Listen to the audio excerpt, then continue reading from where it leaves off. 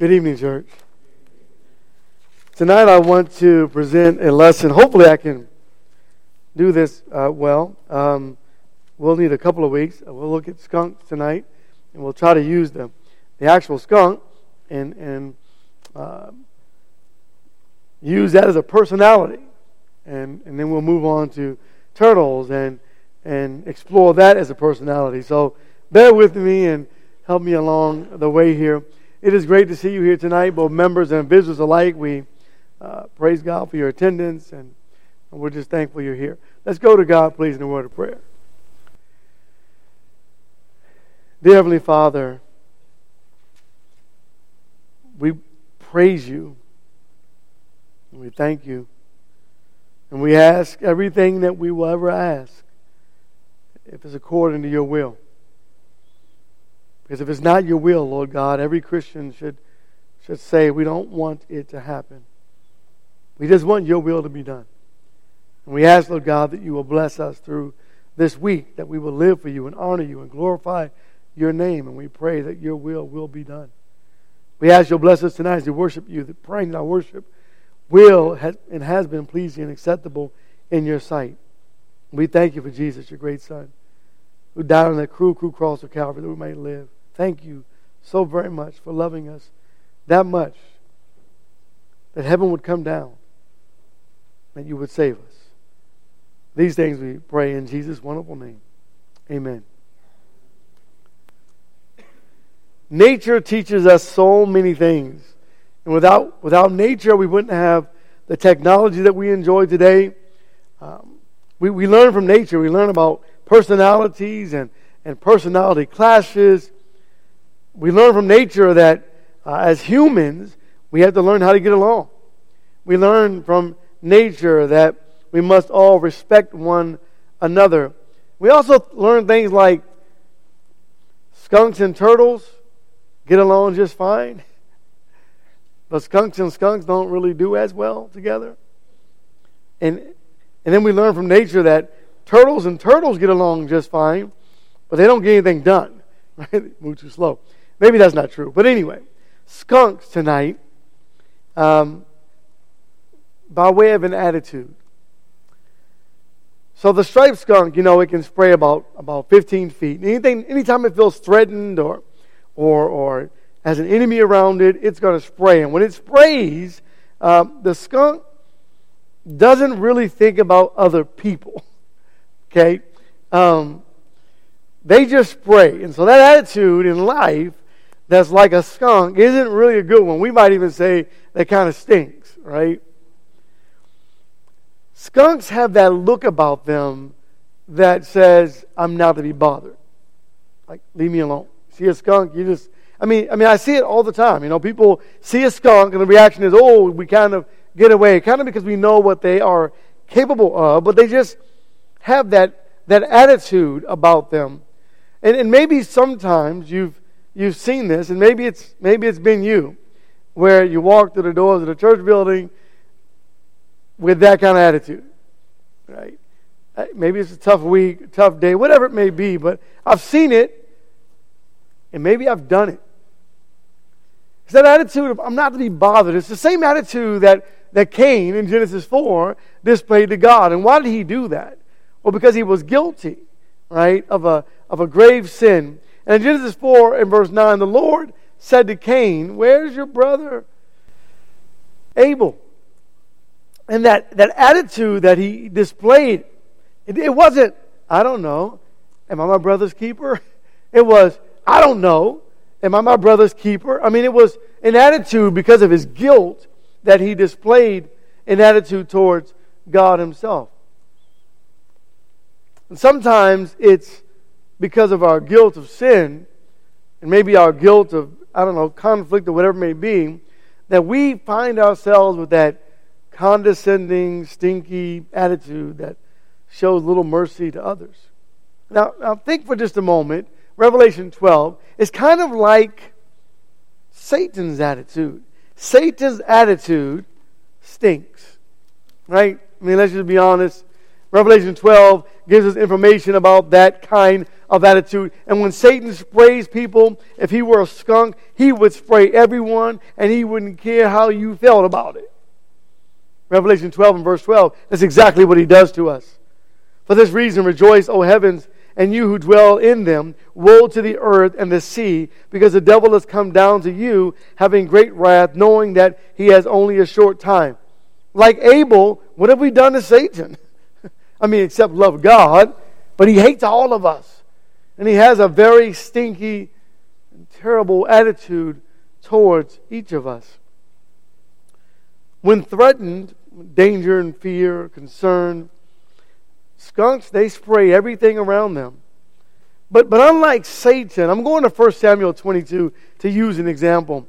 Unlike Satan, a skunk's attitude of anger or fear or whatever it may be is short-lived, because when they spray everyone, when they're finished, they just waddle away like nothing happened. Right? They just waddle away like, everything's good, everything's peachy, everything's fine. But what that skunk forgets the pain that it just caused. That skunk forgets the pain that it caused for the innocent. It forgets the pain that it caused for everyone around them. Saul had a skunky attitude. I'm going to look at Saul's pursuit with David in one particular episode. In 1 Samuel 22 and verse 11. Follow this account of Saul, and then let's look at Saul's attitude. Then the king sent someone, verse 11, to summon Abimelech, the priest, the son of Ahitub, and all the fathers' households, the priests who were in Nob, and all of them to the king.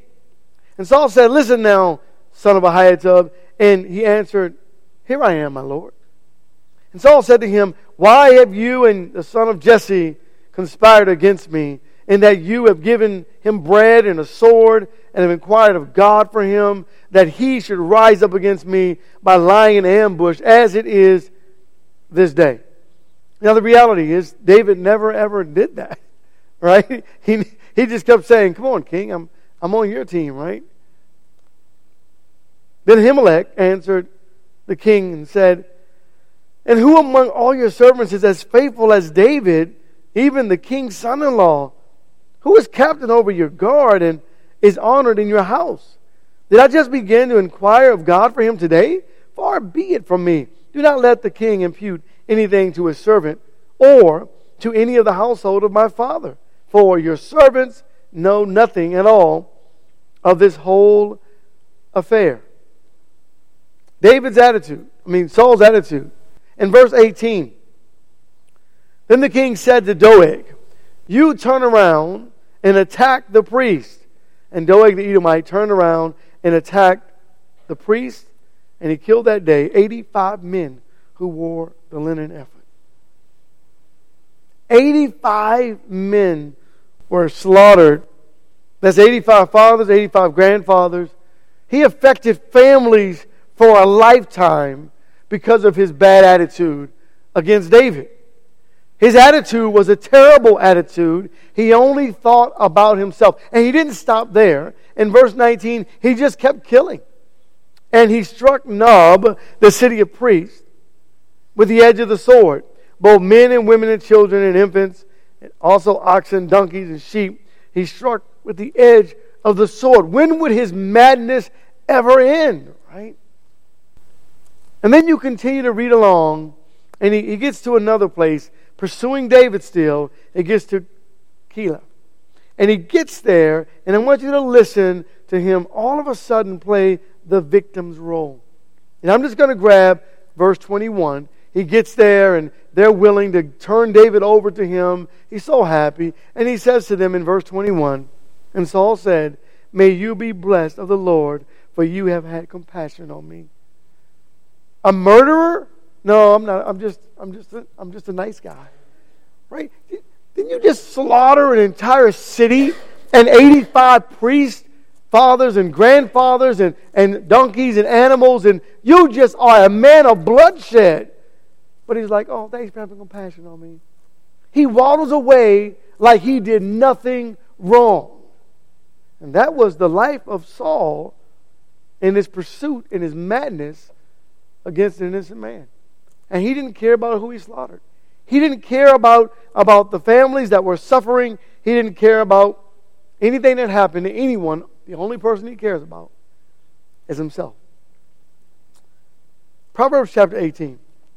See, this is what happens, church. When a person is sprayed by a skunk, they're left angry, they're left smelly, they're left hurt. Now think about us for just a moment. We ought to be careful of how we handle our anger. Because that's the last thing we want, right? We want someone that's innocent or even guilty to leave angry, smelly, and hurt because we had no control over our anger. In Proverbs 18 and verse 19, this is what happens to even some of our brethren. A brother offended is harder to be won than a strong city, and contentions are like the bars of a castle. Like we're in phase 1 and we're trying to win brethren back, and I don't know the circumstances for which they left, and it doesn't really matter. But I sure wouldn't want to be the one that sprayed the innocent and caused them to never come back to worship the Lord. I know we could say, well, they made their choice, and I get it, they did. But I would hate to be the reason, wouldn't you? And God says something like, be careful that we not cause one of these little ones to stumble. God cares about that. In Proverbs chapter 15, we must control our anger. We need to step back for just a moment, take a look at our situation, and ask ourselves, how can I make peace? Proverbs 15, and the verse is 18. The Bible says, a hot-tempered man stirs up strife, but the slow to anger pacifies contentions. The hot-tempered man. Let's follow him into chapter 29. Proverbs 29, and the verse is 22. Listen to the hot-tempered man. An angry man stirs up strife, and a hot-tempered man abounds in transgressions. In other words, when I don't have control over my anger, my attitude, I'm hurting myself and not just others. Right? I'm not hurting others alone, but rather I am destroying my own relationship with the Lord. Cain said, I'm going to James chapter 1.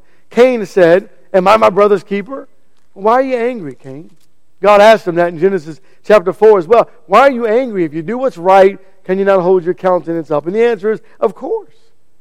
But he didn't do what was right. And what did he do? He blamed others. And he lost control of his anger. James 1:19. I love this formula. This you know, my beloved brethren. What do I know, God? This is what we know. If you're quick to hear and slow to speak, you're probably going to be slow to anger.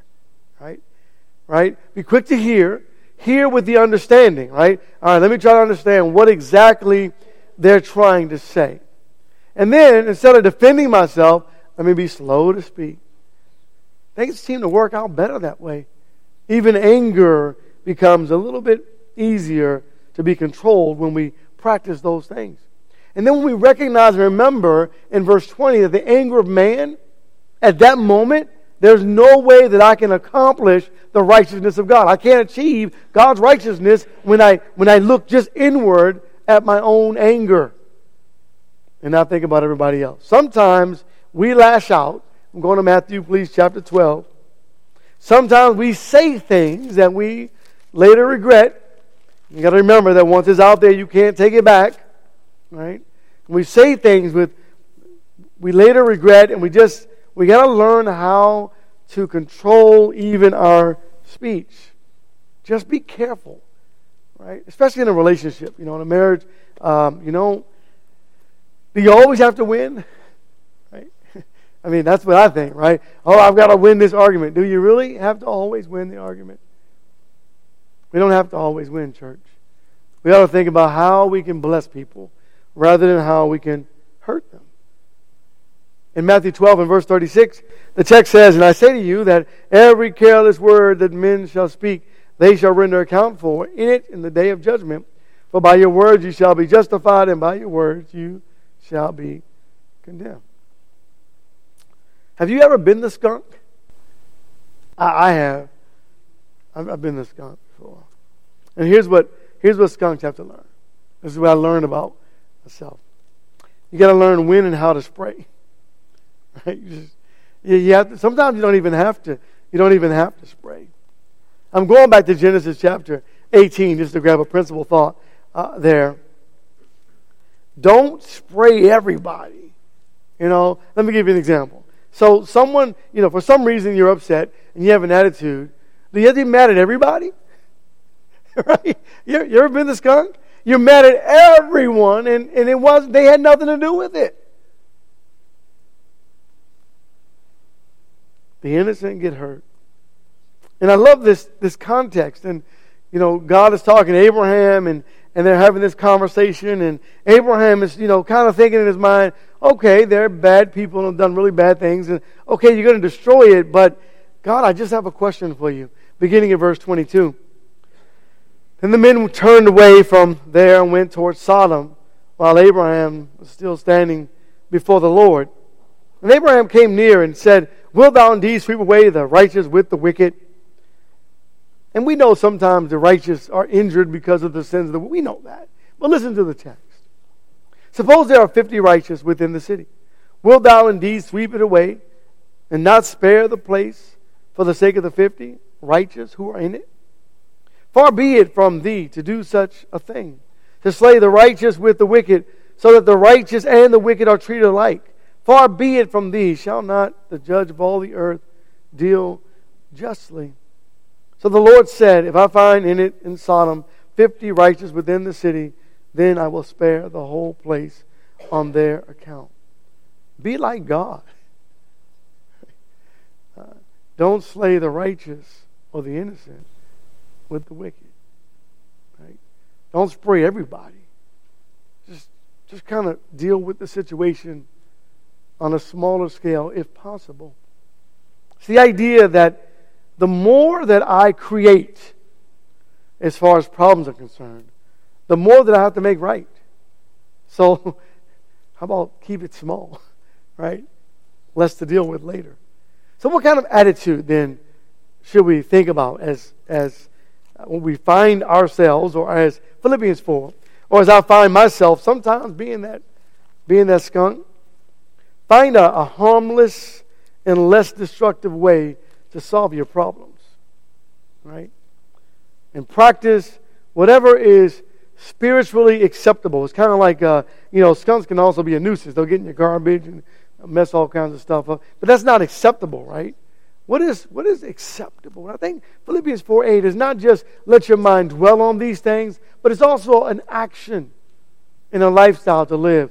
Philippians 4:8 says, finally, brethren, whatever is true, whatever is honorable, whatever is right, whatever is pure, whatever is lovely, whatever is of good repute, if there's any excellence and if anything worthy of praise, let your mind dwell on these things, or act in this way. Be this kind of person. A person that is honorable or keeps things honorable. A person that is right and tries to do things right and pure and all these wonderful things. Try to be this kind of person. Galatians chapter 5. Remind yourself often of the fruit of the Spirit. I want to be like God, and so I want to practice these things. But the fruit of the Spirit is love, joy, peace, patience, kindness, goodness, faithfulness, gentleness, and self-control. And against such things, God is pleased. There is no law. God is pleased with this kind of attitude. And instead of spraying folks with anger, 2 Corinthians chapter 2. How about spraying them with love? Jesus kind of said that. He said something like, love your enemies. How about doing that instead? In 2 Corinthians chapter 2 and verse 14, but thanks be to God who always leads us in a triumph in Christ and manifests through us the sweet aroma of knowledge of Him in every place. For we are a fragrance of Christ to God among those who are being saved and among those who are perishing. Notice it's toward both people, both a friend and a foe. Those who are lost and those who are saved. Maybe even my friend or even my enemy. But a fragrant aroma is what we ought to be. To the one an aroma from death to death, and to the other an aroma from life to life. And who's adequate for these things? For we are not like many peddling the word of God, but as from sincerity, but as from God, we speak Christ in the sight of God. We got to be those kinds of people. In Ephesians chapter 5, to be like Jesus, to be the opposite of a skunk, if you will, by way of personality, to have control of ourselves. Sometimes I have a stinky attitude. Gain control of that. Right? Own it. Take control of it. Make things right. And try to do the least amount of harm as possible when your attitude isn't right. If any at all. Right? Ephesians 5 verse 1. Therefore be imitators of God as beloved children. And walk in love just as Christ also loved you and gave himself up for us, an offering, a sacrifice to God as a fragrant aroma. The wind more flies with honey than vinegar, right? What if every day I tried to focus my mind on being a pleasant aroma of Christ to all who are around me? Which might mean that if the aroma is pleasant, more folks would want to be around me. Versus having that continual attitude of a skunk and then waddle away as if you hurt no one. Skunks and turtles. Next week we'll look at turtles, a different way of handling situations in life. Maybe what's right and what's wrong with it. But tonight the lesson is yours. And tonight if you're subject to the call of God, please come. And if we can help in any way, please make it known while together we stand and sing our song of invitation.